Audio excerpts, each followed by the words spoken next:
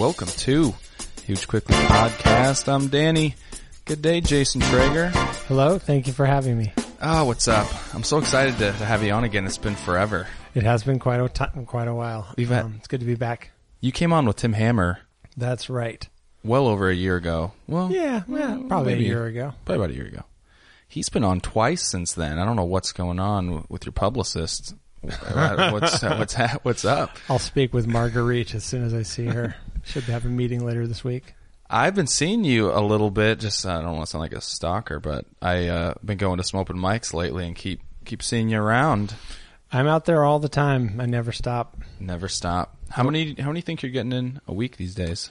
Well, I do at least a show or two a week typically, and I'd probably do mics.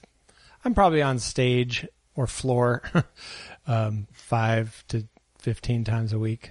Mm-hmm.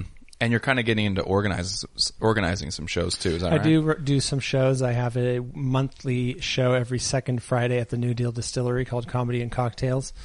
That is a showcase. It's something we're just going to do through summer, so it's runs from June to September. Or no, I guess we started it earlier than that, May through September. And that's been great. We've had over 100 people at each show, and we've had great times putting that on. I do that with my co-host Brandy Fight, another comic here in Portland. And shout out Brandy Fight. Brandy. And then what else? I do, that's my main show that I produce nowadays.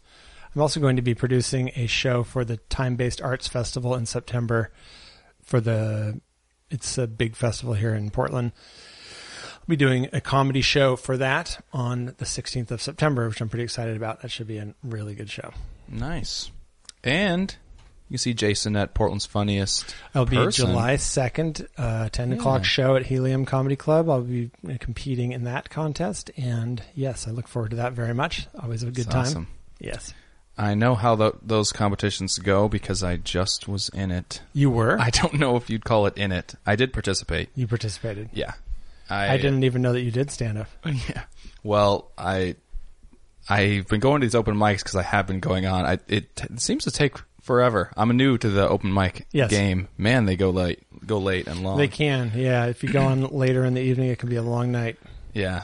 That's actually sounds like if I really want to get into it, then I can definitely get past this. But it is sort of a barrier. It's like your kind of schedule is going to have to change if you want to do comedy. Oh yeah, because those weeknights, you're the show's 9 or you're getting out of there at 11, 12. Or, yeah.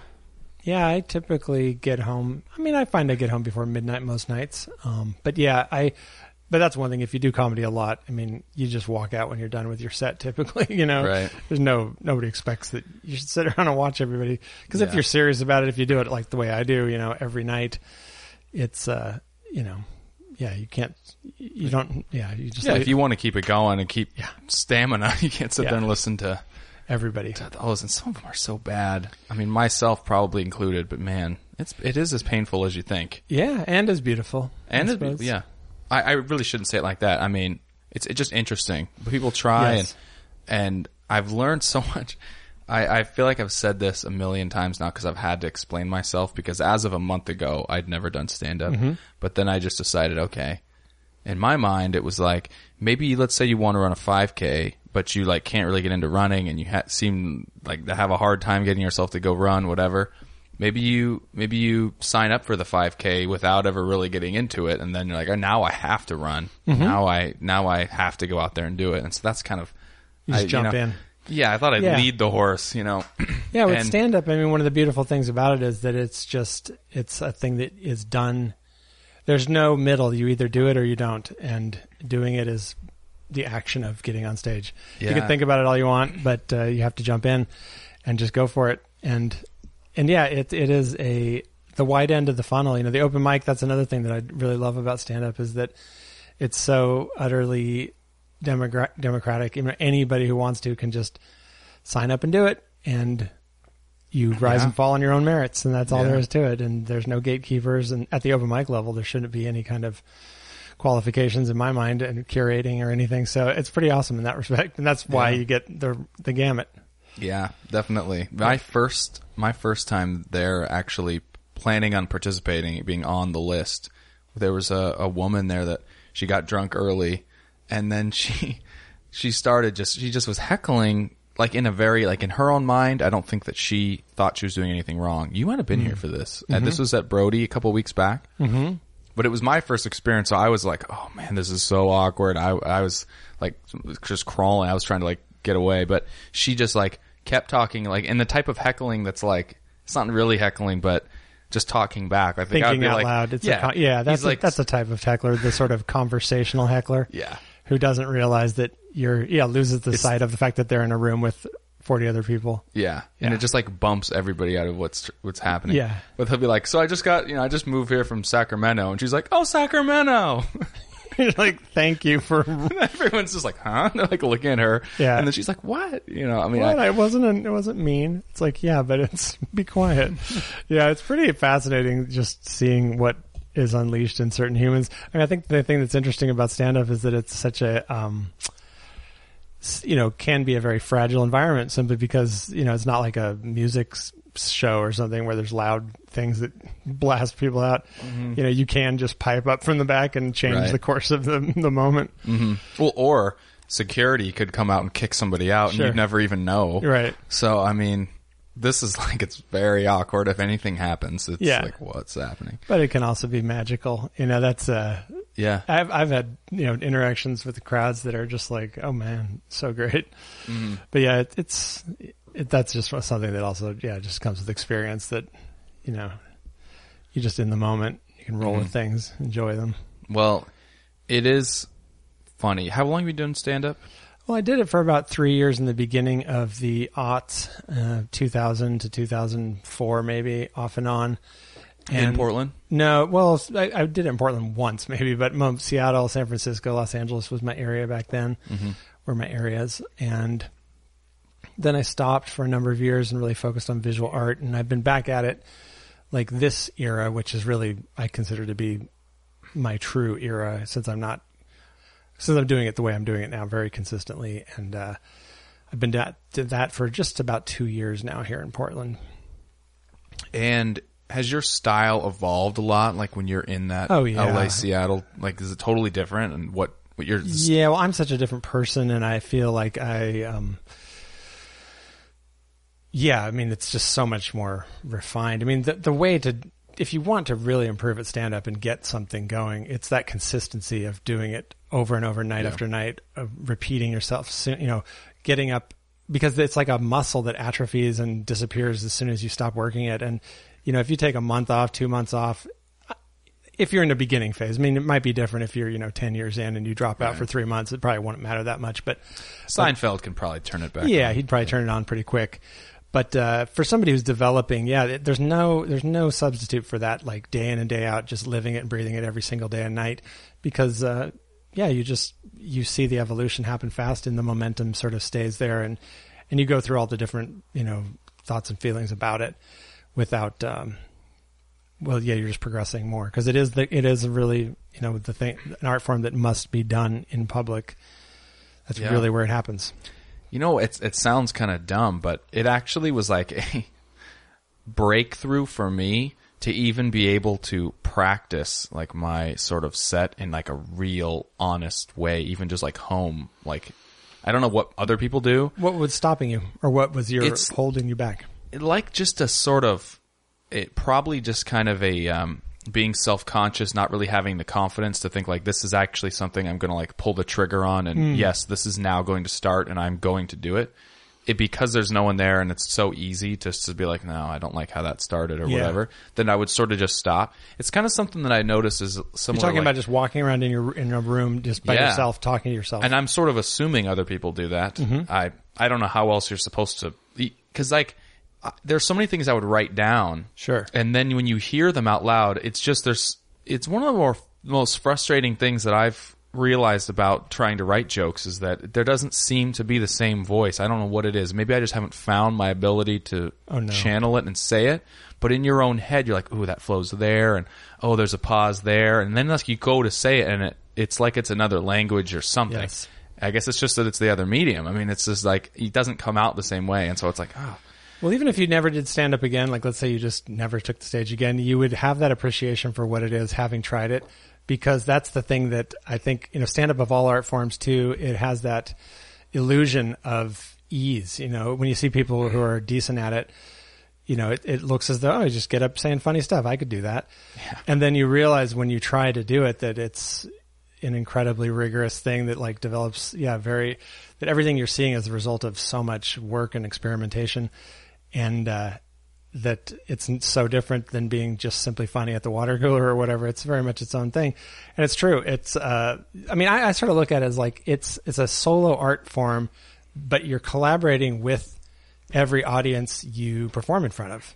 They're essentially giving you readouts the entire time you're working, and you can then take that data and decide how to apply it to what you're working on.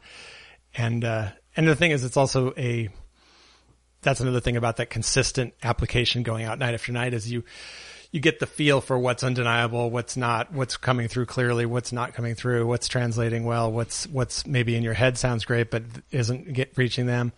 And, because you get to compare it night after night and you go, well, this thing makes audiences laugh if it's 4 people in a drunk bar, if there's 50 people at this place, if it's a theater with 250 people, they always laugh at that one thing. That means that's translating, that's getting through, and it's saying something that's reaching people. But, when you get to see, well, why did it work last night but not tonight? And it's all a process of like refinement in the public realm. And so, the stuff you're working on in your room, pacing around, is you're just coming up with just raw material. It's like, like digging for gold. You finding just chunks of ore that are just covered in dirt and garbage, but there's a little, so much dirt and garbage. Yeah, too. But there's a tiny vein of gold in there that you're like, how do you get it? But that's through refinement and extraction that you have to, get out that over and over thing in front of people. Well, I've just heard so many times, you just have to get up, just keep getting up, just work it out. You'll sort of, and it's one of those things that, you sort of say, oh, sure. Yeah, I'm sure you're right. It's like when someone says, oh, yeah, don't expect to be good at golf today. Like, just go out and have fun. And you're like, yeah, okay. But then you still kind of step up at the tee and you're like, yeah, but I want to crush this ball. Like, there's like, you kind of can't reconcile the two. But then you try it a little bit and I'm like, oh, yeah, like, oh, man, I have so much work to do. Like, it's like, yeah. I mean, you have to have the desire, of course, to start with. Sure. But then, I mean, the thing that the one piece of advice that I give to people starting out that I meet who are newer than I am, because it's really not an advice that's just obviously exclusive to stand-up, but it's really part of life, but it's just to focus on your process and not your outcome. That's, I think, is the takeaway thing that I think is like the broadest general rule that I would share with anybody about probably anything but stand-up, definitely, is like, just don't focus on your outcome. If you're not getting the thing you want, just go back to the process. Like, what are you doing? What aren't you doing? What? And then, because if you're focused on an outcome, you can get so, it can be really depressing when you're starting out, because you're not going to get the outcome you want probably 9 times out of 10. And then, occasionally you will, but you don't get carried away with that either. You want to just always just go back to like the process. Mm-hmm. And it makes it a lot more fun and a lot more experimental and a lot more scientific almost too. You're just, you're applying these things and getting results. And like I said, you're taking the data and crunching it and trying to figure out, how to proceed. Mm-hmm. Well, and it's tough. I've always been someone, I don't know what would be the right words to say. It's like I've always been I'm a middle child.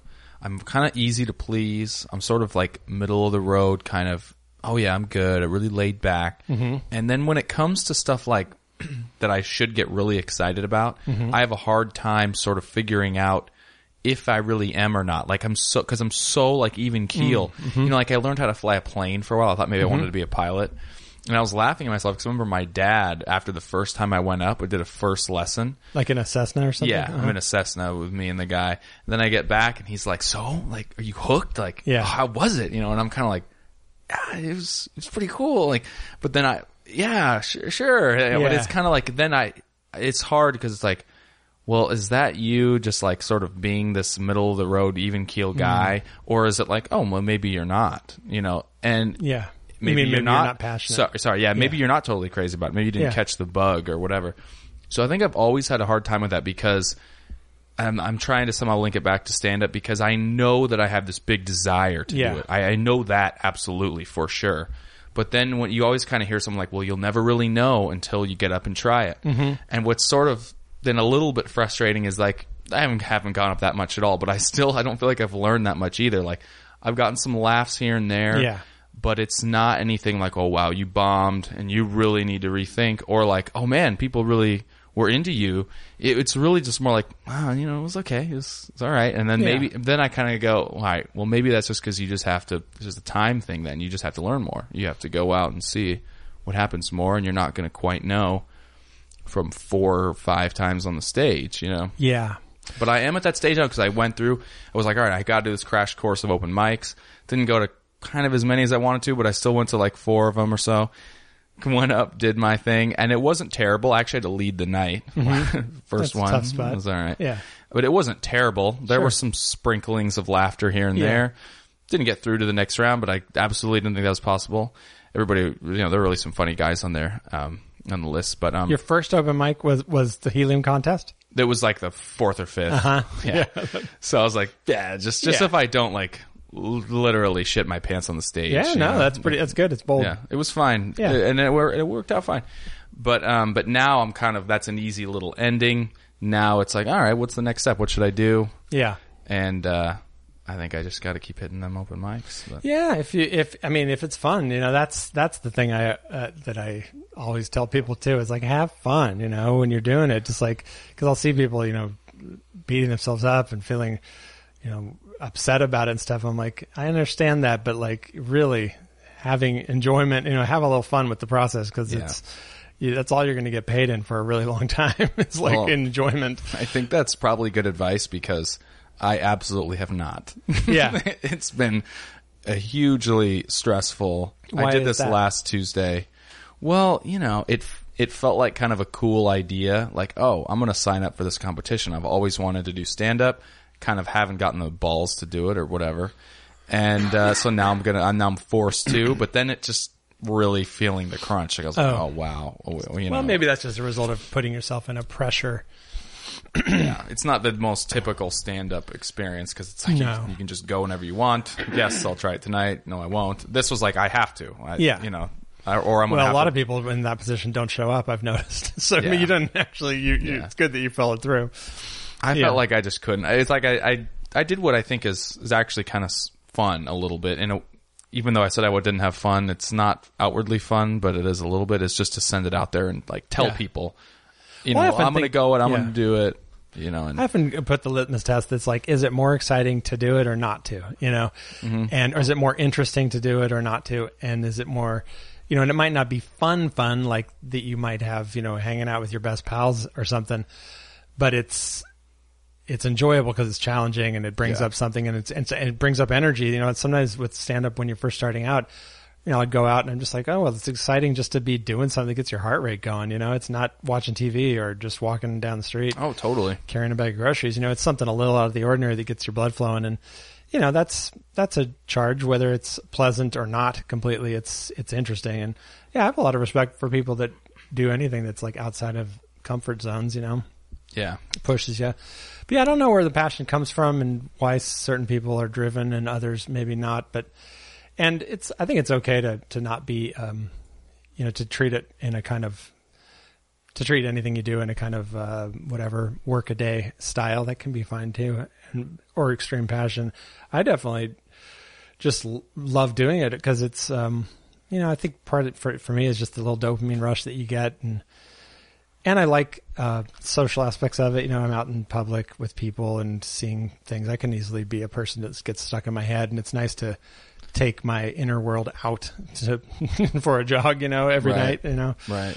And I love people, and I love just looking out at human beings and listening to other human beings. It's a very human experience, stand up. It's like you're just in with the people and you're one of them, and it feels to me, like I said, I live very mentally lost in my own thoughts and my own world, and so it's very visceral for me to have that experience night after night, every day, just kind of getting out there, making eye contact, and being in Right. with human beings. Right. Yeah. No, it's true. I'm kind of the same way. I mean, that's the main, the whole idea of getting really in connection with sort of the human experience. Yeah. I mean, it really is. What else can you do? I mean, Yeah. people don't tell you what they're really thinking most of the time. Yeah.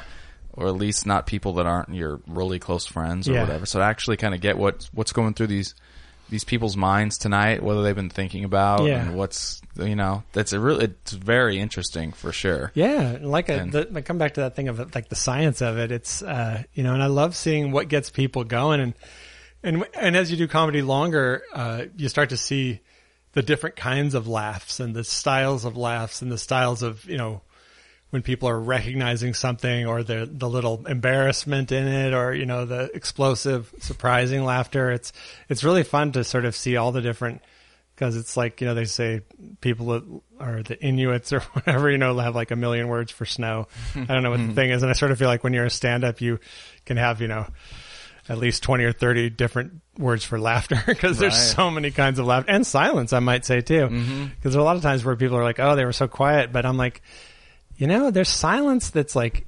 bored, and there's silence, there's silence where people are looking at their fingernails kind of bored, and then there's silence where everybody's leaning forward, right, kind of trying to figure out what's next, and there's tension silences, and there's boring silences, and it's all part of the music of stand-up. Well, it's like when somebody comes out and just takes an extra amount of time to get started. Yeah. You feel that like thick, anxious, quiet, and I think it's interesting. I like when people do that actually. I love tension.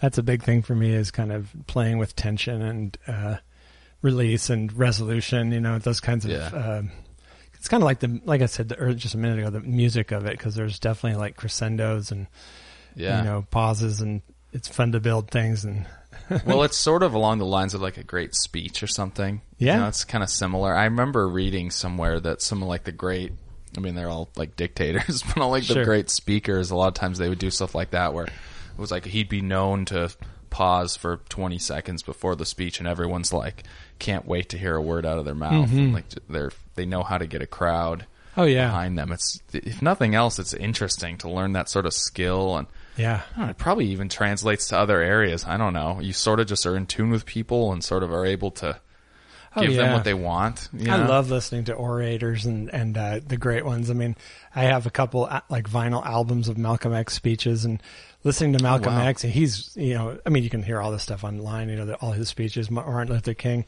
I really love Martin Luther King and Malcolm X's, like if I did, like, their words are amazing, but like if you didn't even speak English and you listen to them, it's so captivating to just listen to the music of it. You know?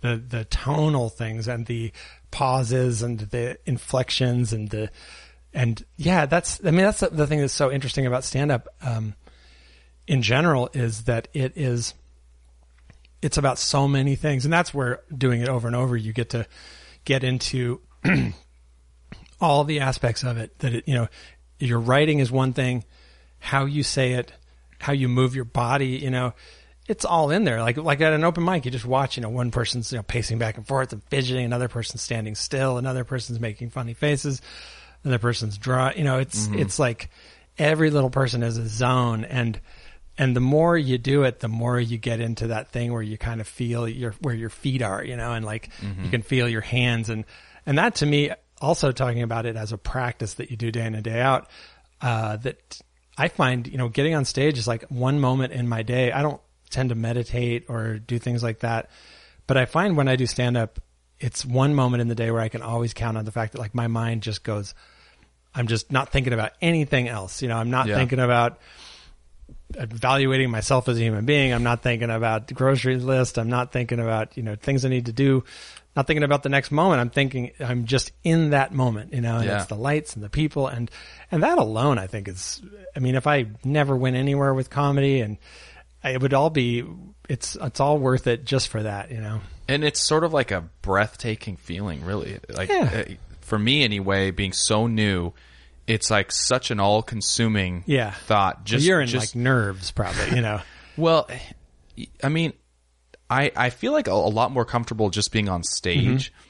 I mean, a year ago, I had no stage experience at all. Yeah. A band, I probably would be a lot better in this band that I used to be in, because that was going up and playing out with them like 3 or 4 times was the only stage experience I had up until that point whatsoever. Yeah. Then I've done a few classes of improv, and I think the podcast actually helps a little bit. You have to be sort of on, and so it feels better being up there, just like the nerves of getting on stage. But man, the idea of having this plan and knowing where you are, I feel like I was able to be pushed out of my comfort zone really easily.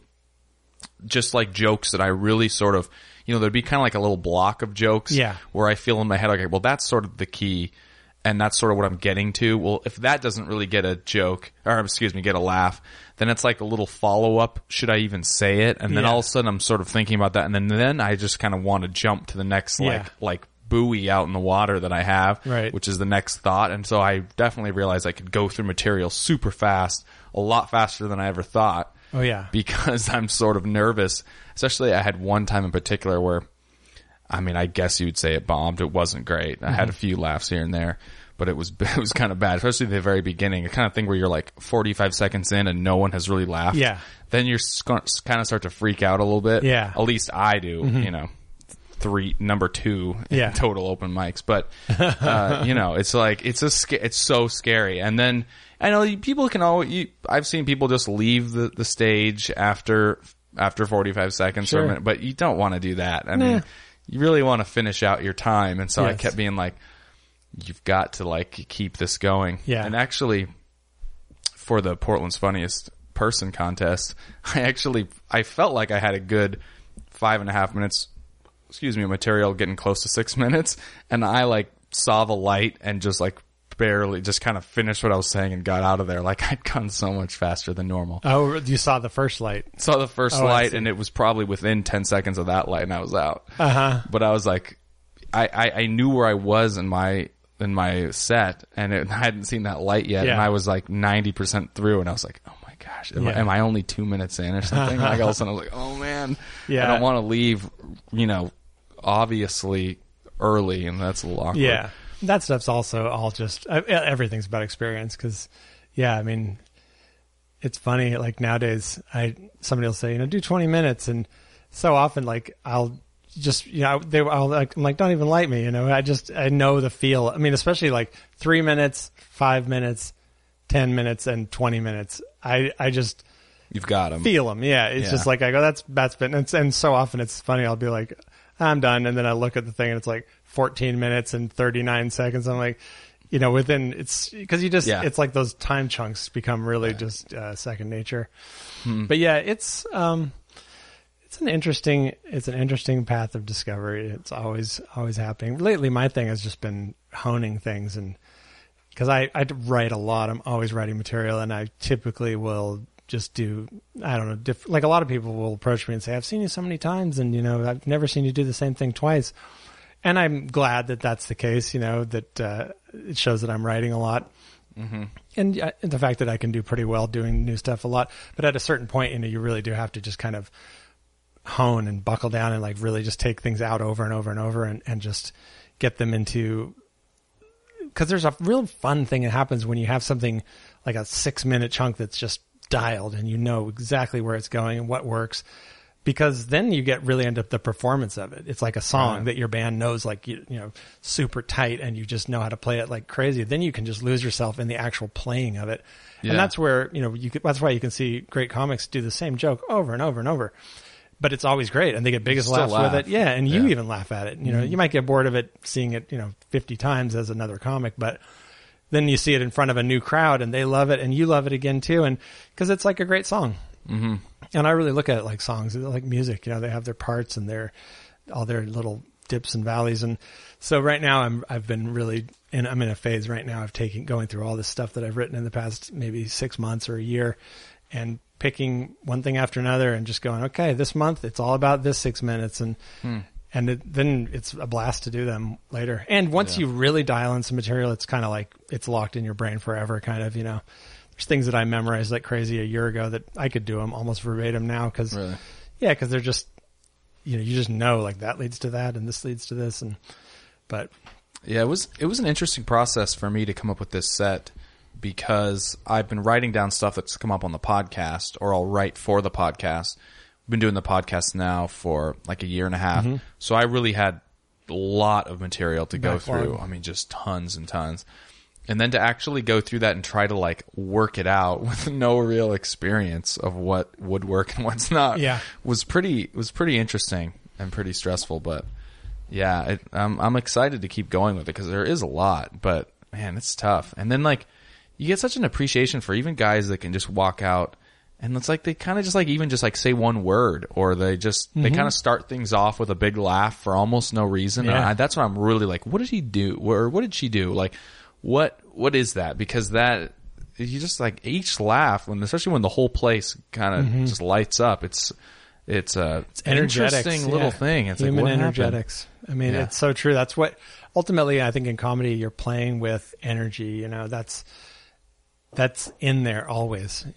No matter what if you're a kinetic performer or a really mellow person, it's always about energy. And not to sound like new agey about it, but it's just true. You know, human beings are fields of electricity and chemicals and all kinds of stuff going on. And essentially you're manipulating all those things. You're like giving people blasts of dopamine and little, receptors going off and stuff. And they're picking up on the ones happening in you. And that's why, like people often point out, crowds sense when you're fearful, they sense when you're flopping, when you're confident, and when you're and that's also why I think when you're up there enjoying yourself and having fun and you're in the moment, I think there's something pleasing, for me at least. I'm always pleased at looking at a person who's up there in the moment, who really seems engaged. It's like it's a pleasing thing to see, because often when you encounter people, their heads are somewhere else, or looking at a phone or whatever. Right. Yeah. What are your thoughts on taking up notes? And I'd never take up notes. I know for a fact that I've taken up notes, I believe just one time. And it was like a specific thing where I brought up notes that I had written that day for this whole set that I wrote just for this one specific show that was at a museum.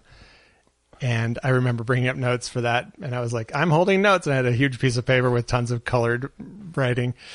And because my attitude is not, and I don't have anything against it. It's a completely legitimate thing to do. And if I was doing an hour-long set, I might end up bringing up notes or something, just to remind you of the things you're going to hit. But being that I don't really do sets more than 20, I think 25 minutes is like the top length of sets that I typically have ever done. Being in the 10 to 25 minute set range, I just have never felt the need for notes. But I just don't bring them up. I find it's distracting to me, and it's kind of like a training wheels thing where I'm just like, I don't want to have notes. I don't want to rely on notes. I don't want to get used to having notes. Right. So from the very start, I was always like, it gives you it's like the element, the idea of, flying by the seat of your pants and without a net, just going like, if I get up there and I can't remember what I have to say, then I got to figure it out. What do you say? How do you deal with that? And if I miss some part, then I'm going to be up tomorrow night, so I'll do it then. And if it goes poorly, well, maybe I need to memorize stuff a little better and hone it home. So yeah, I've never done it, and I never will. I always bring up a phone to record myself, because that's the thing I do now every set. When I started out, when I say I started out, I'm talking about like this 2-year period. When I first started out on this 2-year period, I set myself really clear goals, or not goals, but like missions.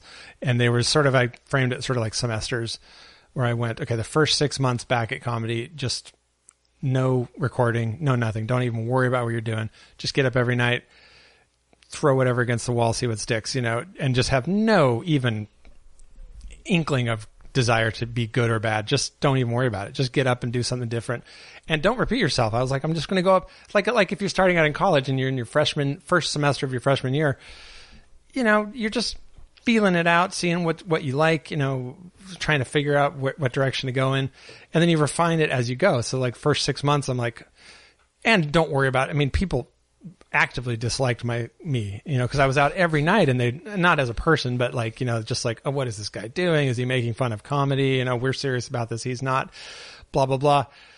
But then, for every comic that would see me do like 3 terrible sets where nobody laughed and everybody was annoyed, they'd see me do one that just killed, and they'd be like, oh, wait a sec, this guy's actually doing something. He's serious about it. And then you get people's respect long term, because then they start seeing like, oh, there's a method to this madness. Right. He's not just a guy trying to annoy us. But my thing is just get over all fear, just no fear.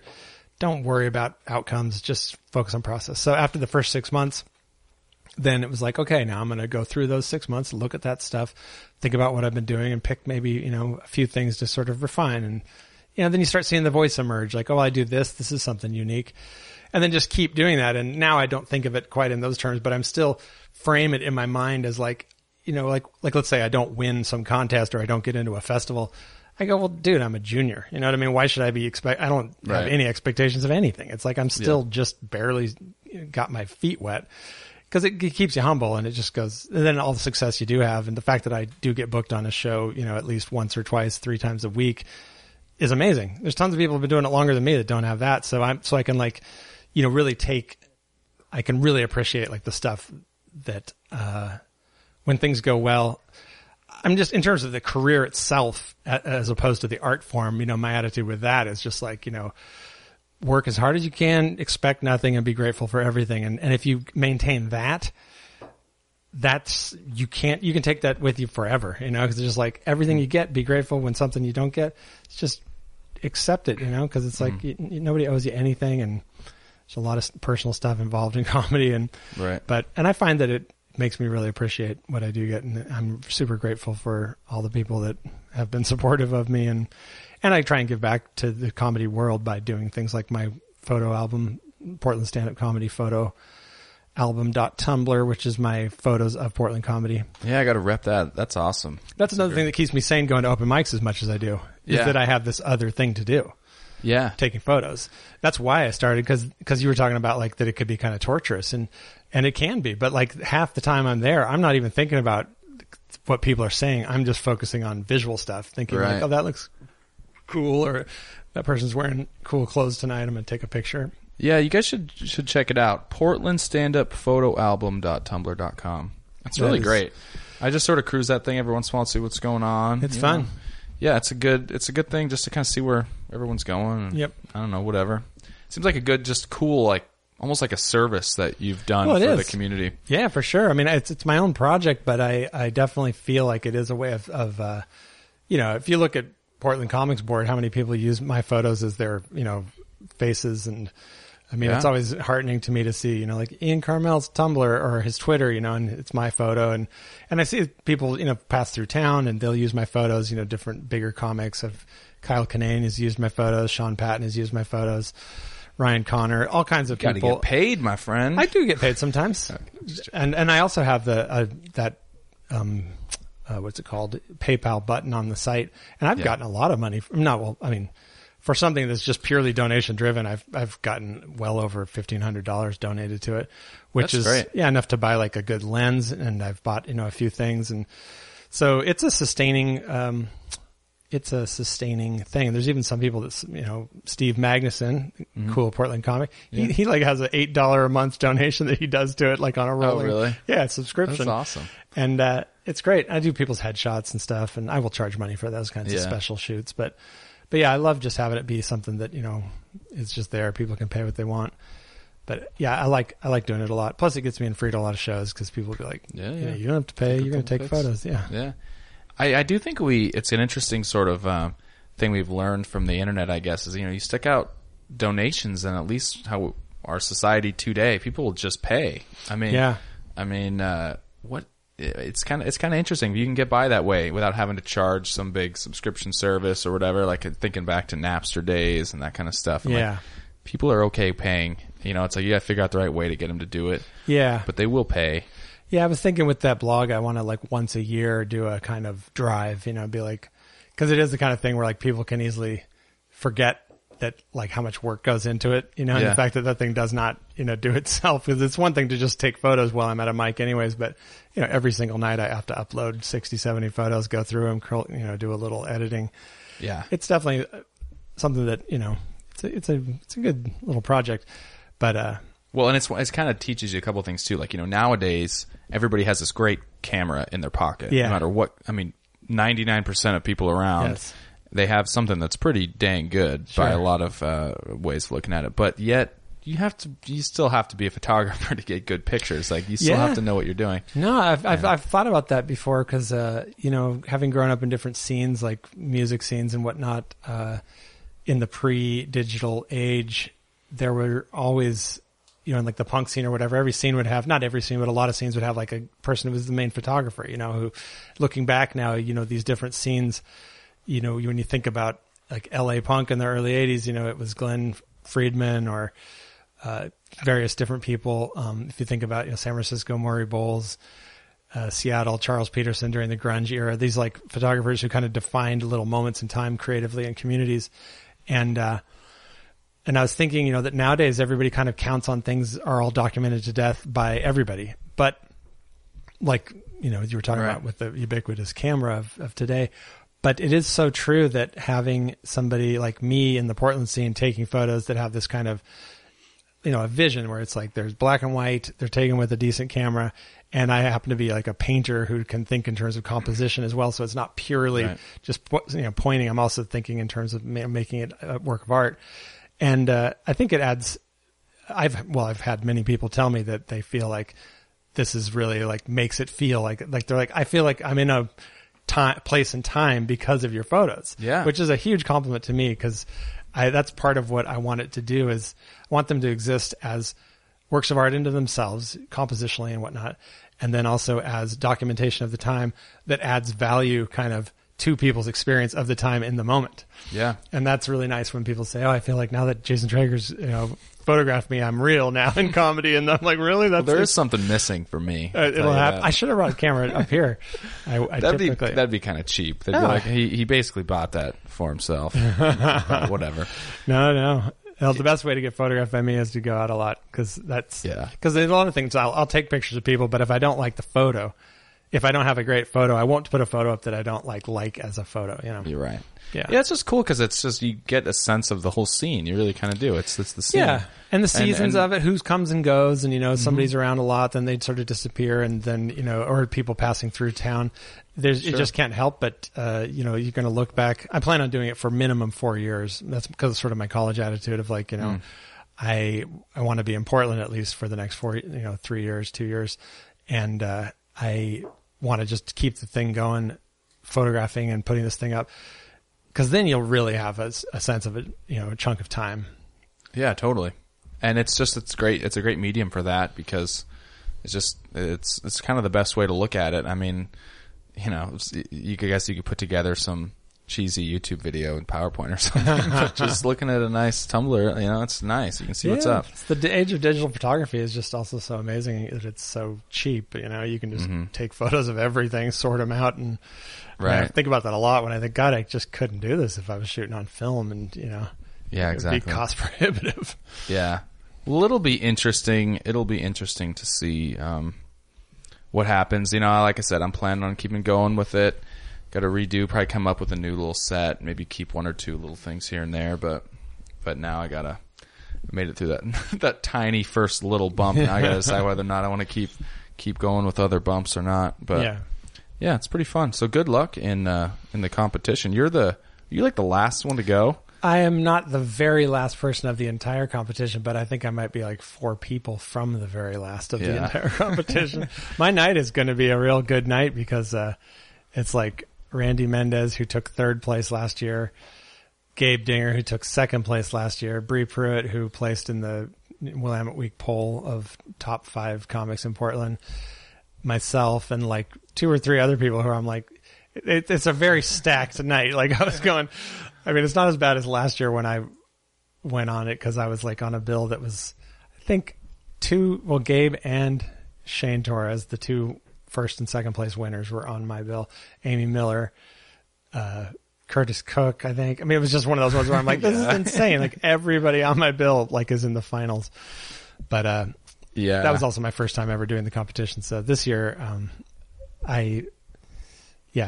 it's going to be, I like going on a night that's hard where I'm an underdog. It's good. It just makes me feel that much more totally amplified. I'm into it. I know it should be a really good competition. I don't know. Oh yeah, it's always fun. It's just probably more that I'm a little more plugged into it this year and know a lot more of the people in it, but it should be fun. Seems like there are really a lot of good comics in town at the moment. Amazing. I'm always amazed by that. Like when I book the show at New Deal on the second Fridays, that like I can bring in like 6 different comics. I'm granted I've had people from LA and Seattle come down and up, but yeah, I mean, I can book 6 comics every month and different people every time. That's what some of the people at New Deal have said. Is like, they're all so good and there's so many of them and you just bring a whole new crew every time and they're always as good as the last crew. Yeah. I'm like, yeah, it's pretty impressive that Portland's got, crazy. 20 plus really good comics. Yeah. I was trying to figure it out because I was like, man, there's 150 people in the competition. Yeah. I was like, how many could be really honestly good, funny comics in Portland? But seems like, I don't know. Seems like still a good, I was saying probably 30, but yeah, it's still a lot for a relatively small area. Oh, I mean, Yeah, I mean, being that I'm out as much as anybody else, there's probably just a handful of people, maybe 10 people that are out doing open mics as much as I am. Mm-hmm. I know who's out there working all the time. And it's funny because it'll be like people starting out and then people like Shane Torres who like is out every single night, and if he's not doing a show, he's doing a mic. And it really makes you see that like, oh, it's the people that have been doing it the longest in town and the people who are just starting out that are out there. Just, it doesn't matter, if you're motivated there, that's who's really out there doing it all the time. But I'd say there's probably 20, people that are kind of in my zone of seriousness, maybe 15 who are out there as much as I am. Mm-hmm. Mm-hmm. Which, when you think about a big city, it's a pretty specialized group of people. Yeah. And then maybe 40 people total who are like sort of in rotation in general, Yeah. But it's very small and it's very much it's a great community. How about like a kind of a favorite mic or any, for performers or people to listen to, any recommendations? Well, there's tons of people I just love. I mean, Christian Ricketts is one of my very favorite people that I always look forward to seeing. I mean, even picking people out, Jacob Christopher, Tim Hammer, Shane Torres. What about just mics? Pruitt. Yeah, I could just honestly list those 20 people that I was mentioning because it's like true. They all are so inspiring and amazing. But mics, they're all different, and that's the thing that I feel like sometimes when people like I honestly kind of don't have preferences because I'm like, they all are challenging in their own ways. And I mean, there's ones that I hit really regularly, which is like the Curious Comedy one on Sunday, Joanne Schinderly's one at Alberta Street. After that, I go to, I like little circuits where they sort of go together, Right. Those two. I always love the Brody. It's got a vibe that's so unique. Funhouse can be amazing. I mean, Helium is probably, that's always the most sought after one. Stage time at Helium I love the feeling of that place, and it's fun to come in from a backstage, and the crowds are just it's funny because Helium's like, there's a lot of people see it as like, oh, it's the high pressure mic because you want to do well there. But like, it's literally the easiest mic in terms of the crowd because they're so ready to laugh and there's so many of them and they're just completely, you can get a real inflated sense of how good you are by performing there. But I like hard mics too, ones that are difficult. But yeah, really with stage time, I'm very much a believer that like all stage time is almost equal, Right. But hosts I love, certain hosts are great. I mean, Kevin Michael Moore at the Boiler Room is fantastic. And there's just so many good hosts and so many good rooms. Yeah, I've been going to the Boiler Room. I actually haven't gotten up there yet. Oh yeah, but it's a pretty cool vibe. It's it's been really. They changed it to an 8:00 start, and during the summer when it's like still light out for so long, it's kind of weird, and it's been kind of dead in terms of like crowds. Mm-hmm. But it's a Portland institution, and it's it's the oldest running open mic on the West Coast now. Yeah, I did see that. So that's pretty cool, and I like that. Actually, the thing to point out that I think is more, I can point out more specialized things for people is the best shows in Portland that are consistently. And I think Amy Miller's Midnight Mass, which happens once a month at Funhouse. Saturday night? It was this Saturday. Yeah, that's a show not to miss. And Barbara Holm does a great show at the Eastburn every other Monday called It's Gonna Be Okay. And that one's always a consistently really good show. Yeah, I've been to that one. Yeah. Good stuff. She gets a good crowd. She really works hard and promotes the hell out of it and stuff. Yeah. And so, and she puts on great comics.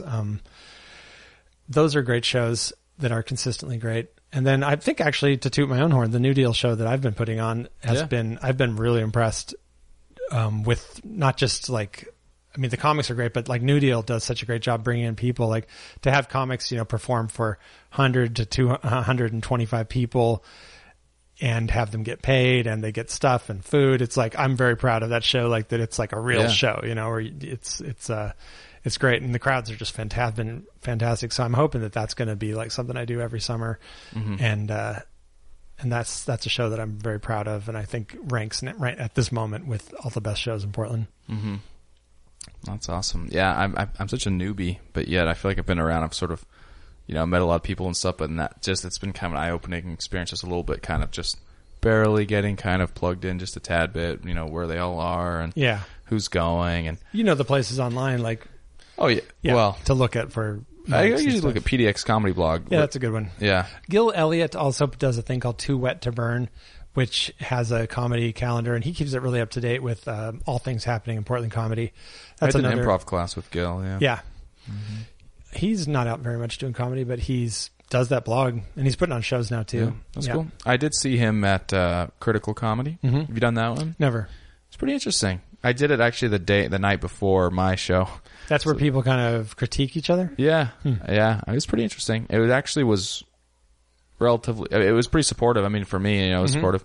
I think it'd be interesting as like an established comic, somebody who really has kind of been around to go up there and do that. Yeah. Because a lot of their criticism is very fundamental. Like you really should shift, you should change a lot. Yeah. So that might be kind of hard to hear, I would think, if you kind of like what you're doing. Yeah. But me, I'm like, just tell me how bad it is. Like, what do I need to do? Yeah. I've got 23 hours. Let's get this going. Yeah. It's part of me. It sort of feels like, the crowd is your critique anyways. So for me, I'm kind of like, I get a critique every night because I listen to the crowd. But it would be kind of interesting to hear other comics sort of say. For someone just starting out, I did think it was interesting because, you can be like, well, did you follow me through that? Like, did you at least get what I was saying? And so for sure. You can progress a lot faster having people say, because a lot of times it'll be something so basic where I'll just be like, dude, if you just slow down and put the mic closer to your mouth. Yeah. Because that can, sometimes I will tell comics afterwards when it's something really, or, like open your eyes once in a while. You keep your eyes closed the whole time. They might not even know, that they're kind of doing that. And that might be cool, but it's also something to consider, but obviously I don't offer comics advice unless they ask for it typically, unless they're brand new and but usually people will ask things, and it is. I could see that being helpful. Yeah, it was a little bit interesting because Christine Levine is the one that runs it, and she actually had some interesting critique for me, which is, I've heard this before, but it's like, we have to trust you as an audience. I guess I didn't quite know exactly what that meant, other than just like you're going to sort of be consistent or something. But she critiqued me where I didn't quite realize I was doing it, but in order to kind of make things flow, I kind of was just lying, it's like, well, I had this kind of joke, so where I'm like, oh, okay, so I'm trying to better myself as a person, so I quit watching porn.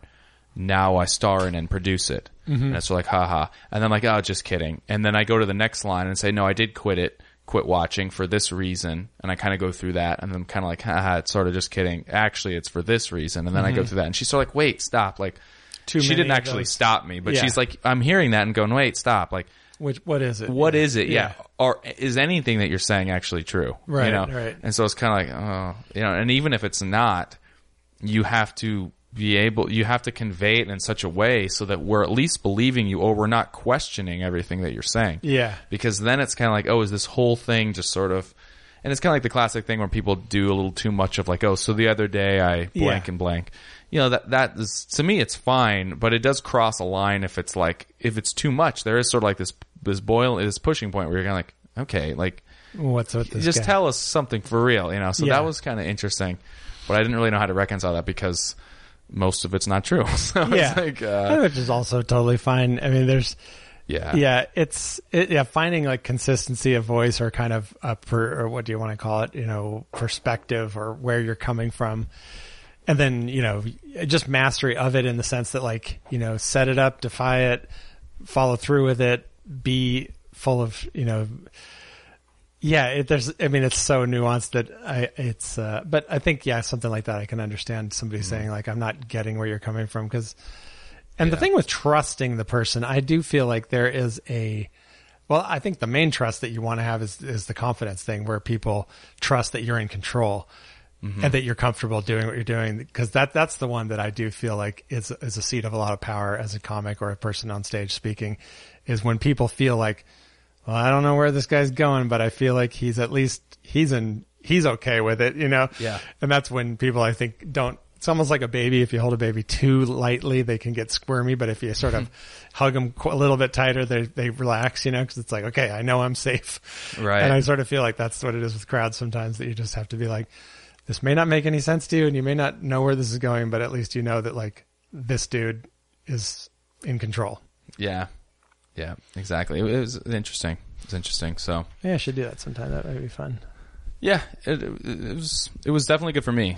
Being before that, it was because nothing else I needed to get on stage and actually work through the set a little bit. One thing I need to struggle with, which I don't know if it's just straight up laziness or if it's sort of just me being kind of weak, but it feels like it's a lot of effort. A lot has to go into it in order to just like even just make a mic happen. Like go down, sign up at the right time, show up, whatever. Yeah. And it seems like a lot sort of you kind of have to go through a lot of hoops. And I need to just do that. It's bad, you know. Well, you get into a rhythm with it. I mean, I definitely have like a kind of rhythm where it's like, okay, I wake up in the morning, I sign up for the ones on Facebook that I'm going to do.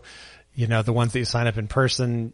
It all becomes a lot easier when you have like friends and various people will be like, I'll sign you up at this place. You sign me up at that one, you know, and also when you get to a certain point, like where I'm at now, you know, a lot of people will just, even if I don't sign up, they'll be like, not that I count on that, but you know, if I, you know, need to, you know, get signed up or whatever, they'll often put me on or whatever. I don't ever like use my reputation to get favors, but you know, I get up earlier or whatnot on nights that I have to be somewhere. But, that just weaves into life the more you do it. Exactly. And you know, a lot of mics, it's a chance to write. I always look at it like, you know, if you sign up at a place at 7 and the show starts at 8 and you might need to like walk around the block or go eat food or whatever, you know, I'll often look at it like that's the time of the day to write. It's like, okay, I'm signed up. Now I have an hour to kill. I'm going to just walk around with my headphones. I typically write speaking into my headphone jack, you know, on my phone. And I just walk around the blocks. And cause that's a great way to write is like walking and you can talk to yourself. Nobody, you know, of course, nobody blinks an eye cause you're on the phone. And, not that I would care anyways.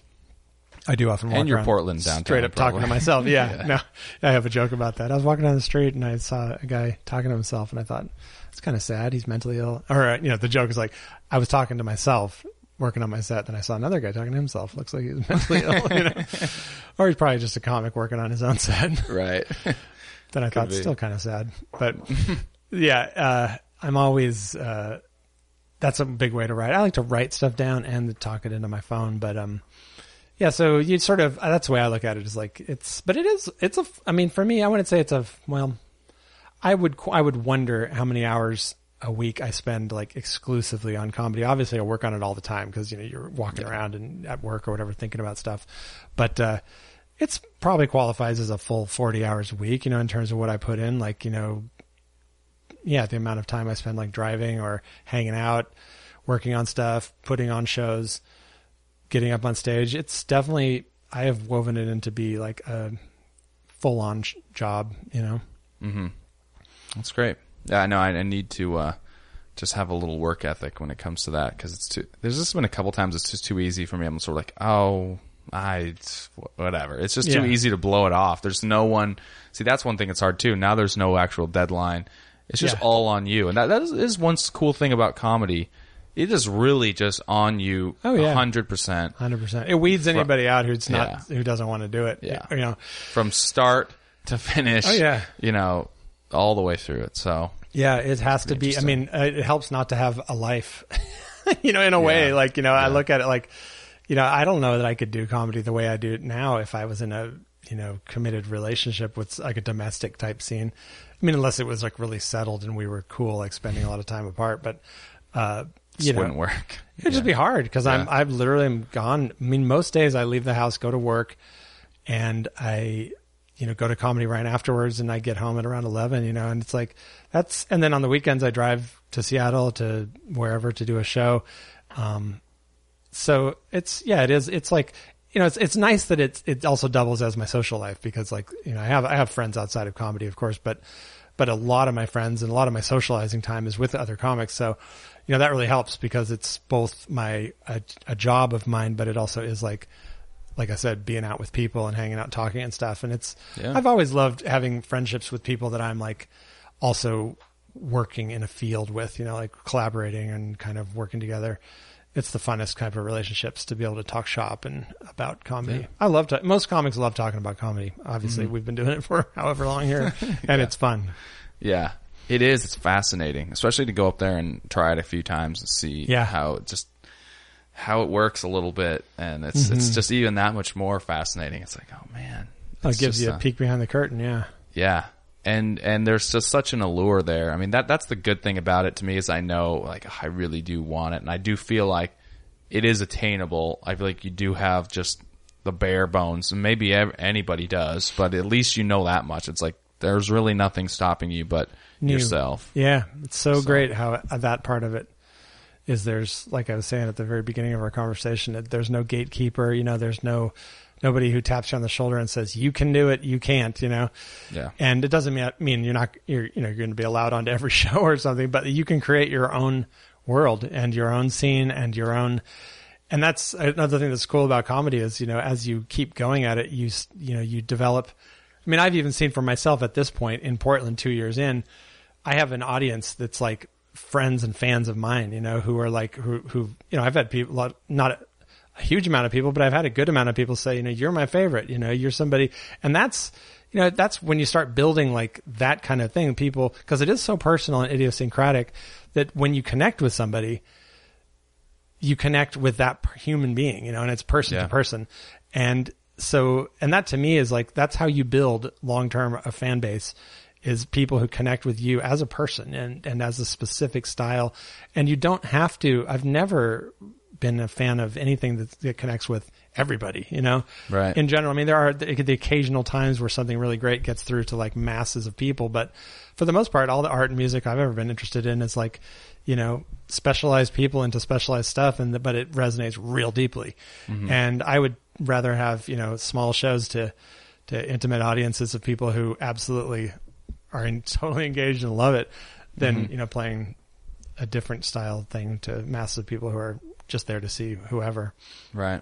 And and it's just also intensely satisfying because, ultimately I'm in this to connect with people and share something that I think is obviously funny first, but also valuable, that's like, I want to impact people's lives for God's sake, Yeah. It's like, why shoot for anything less? Mm-hmm.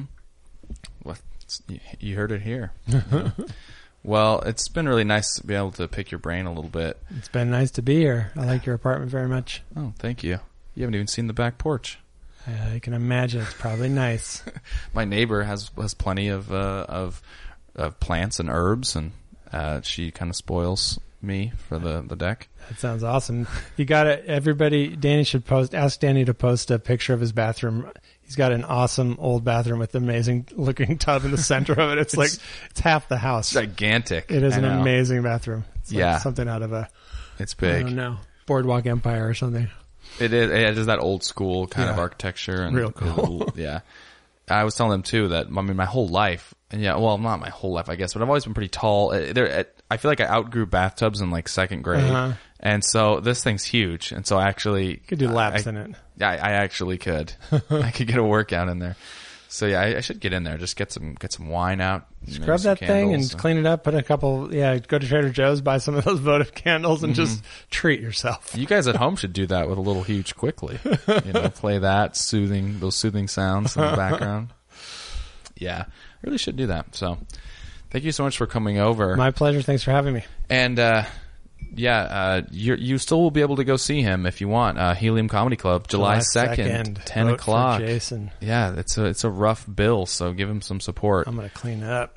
He is going to clean up. I have a ton of confidence. I've been listening. Well, I've seen the same set just for the last couple of weeks, but man, is it good. I'm working. That's my set for Helium. You probably saw me. I was embarrassed how hard I laughed at the closer. Oh, that's good. The closer's great. I won't give anything away, but man, it's good. Yeah, I've been honing good. that one. Thanks. It's very funny. That's a really good bit. Thank you. And you know what else is great? What? Audible, baby. Oh, Audible. Haven't repped Audible in so long. You like audiobooks? Yes. But usually if you're listening to headphones, you're writing and talking. No, I listen to a lot of podcasts and things. Yeah. audibletrial.com/huge quickly. You just got a hit like yesterday. Nice. So they're just rolling in. People are loving Audible. I actually failed to update my billing information, so I've been bumped out of Audible. Oh, jeez. And they took their credits with them, which is sort of seems shady, but I'm going to get back on. Yeah. And I shouldn't. Sign up for Audible. It's not shady at all. Do it. So, yeah, it's been so great having you over, Thank Jason. you. Good to see you. And look for him out there. He's all around town all the time. Always out there. Yeah. So, thank you so much. Thank you. We will be talking to you soon. Next week, I'm excited too. Jeremiah Panhorse, another guy that's been on the podcast. He runs the Mad Men podcast, big time podcast. And we're going to talk, whatever it is, season 6 or whatever just got over. So excited for that. Thanks so much, everybody.